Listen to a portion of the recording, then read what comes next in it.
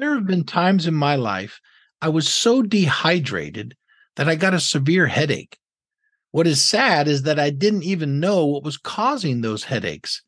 I never realized how important it was to drink fluids every day.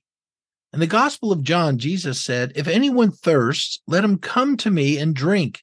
He who believes in me, as the scripture has said, out of his heart will flow rivers of living water." Jesus was talking about a spiritual thirst.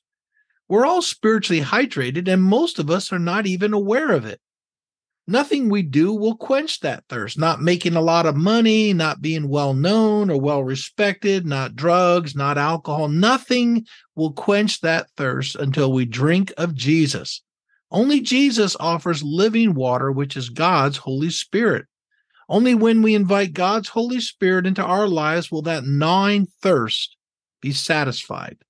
That's when our spirits come alive and we really begin to live. A daily drink of God's Holy Spirit will keep you spiritually hydrated. Make sure you take a drink today. Have a great day.